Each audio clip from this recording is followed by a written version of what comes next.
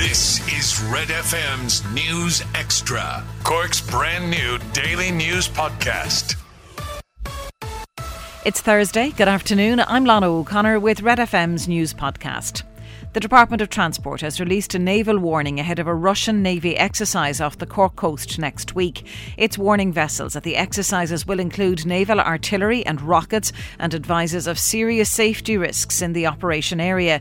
It also released the coordinates of the location of the military drills.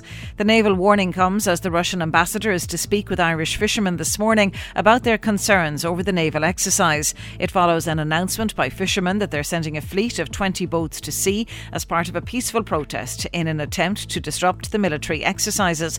Patrick Murphy of the Irish South and West Fish Producers Organisation says they're hoping Russia will move its warships away from fish stocks. If they happen to move round, it will be into deeper water, and there is less biodiverse fish in that water. It's deeper water, so it would absorb all the sonar and the probably shock waves from the activities that they're doing. An audit of the country's child and adolescent mental health services must be independently led, according to mental health reform. The coalition says trust in services nationally have been badly hit by the findings in South Kerry.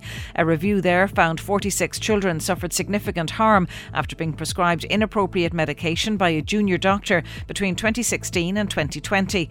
The Taoiseach has described the findings as shocking and has ordered a nationwide audit of CAMHS. CEO of Mental Health Reform Fiona Coyle says it's important that's carried out independently. It really needs to be looking at the clinical oversight in services across the country to ensure that practices are being followed, that there's safeguarding measures in place, and that any kind of bad practices are unearthed and at the earliest possible juncture, and that they're resolved, and that we understand the broader structural issues that may lead to issues such as this. A teenager who was stabbed at an apartment on John Redmond Street on Tuesday night is to undergo surgery today. The 18-year-old was stabbed multiple times after a group of up to 8 men burst into the apartment shortly before 9 p.m. The Irish Examiner reports that Gardaí are actively searching for the men involved, and they're now awaiting medical clearance to speak to the injured man. He was taken to Cork University Hospital, where he's being treated for a number of injuries to his chest and lower body.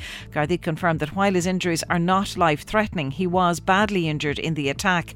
One of the lines of inquiry being followed by detectives is that the group had specifically targeted the teen, and officers are trying to establish if the attack is connected to any other incidents. There are calls for the Passport Office to open 7 days a week. The office is set to be flooded with up to 1.7 million applications in the weeks and months ahead as families scramble to book foreign holidays. There's already a backlog of 113,000 passports in the system because of disruption caused by COVID lockdowns. The Cork Passport Office is currently open Monday to Friday, 9:30 to 4:30. Catch up on Cork with our new daily news podcast, Red FM News Extra. Starting with tennis, and the final of the Australian Open women's singles has been set. Top seed and home favourite Ashleigh Barty will face the American Danielle Collins in Saturday's decider. Barty made short work of Madison Keys, winning in straight sets 6-1, 6-3. Collins too is in impressive form, seeing off Iga Swiatek 6-4, 6-1. Barty meanwhile is delighted she'll have the chance to win a Grand Slam in front of her home crowd this weekend. Yeah, it's unreal. Honestly, it's just incredible. I love this tournament. I love coming out here and playing in Australia. And as an Aussie, we're exceptionally spoiled that we're a Grand Slam nation. We get to play at home. We get to play in our backyard. And I'm just happy that I get to play my best tennis here. I enjoy it. I've done well before, and now we have a chance to play for a title. It's unreal. In Gaelic Games, in the Fitzgibbon Cup tonight, MTU Cork are away to Trinity. That's at 7 p.m. In golf, bogeys on his final 2 holes saw Shane Lowry finish on 1 under par on day 1 of the Dubai Desert Classic. Rory McIlroy and Jonathan Caldwell also 1 under par. Padraig Harrington currently 1 over on the course. The Spanish duo of Sergio Garcia and Pablo Larrazabal share the lead in the clubhouse on 5 under par. And in rugby, entertainment platform TikTok is to become the title partner of the Women's Six Nations Championship. The deal runs until 2025. Ireland will kick off their Women's Six Nations campaign against Wales in March, following the conclusion of the men's tournament. I'm Rory, and that's the sport with Grandins.ie. Get the Red FM News Extra podcast wherever you get your podcast or on redextra.ie.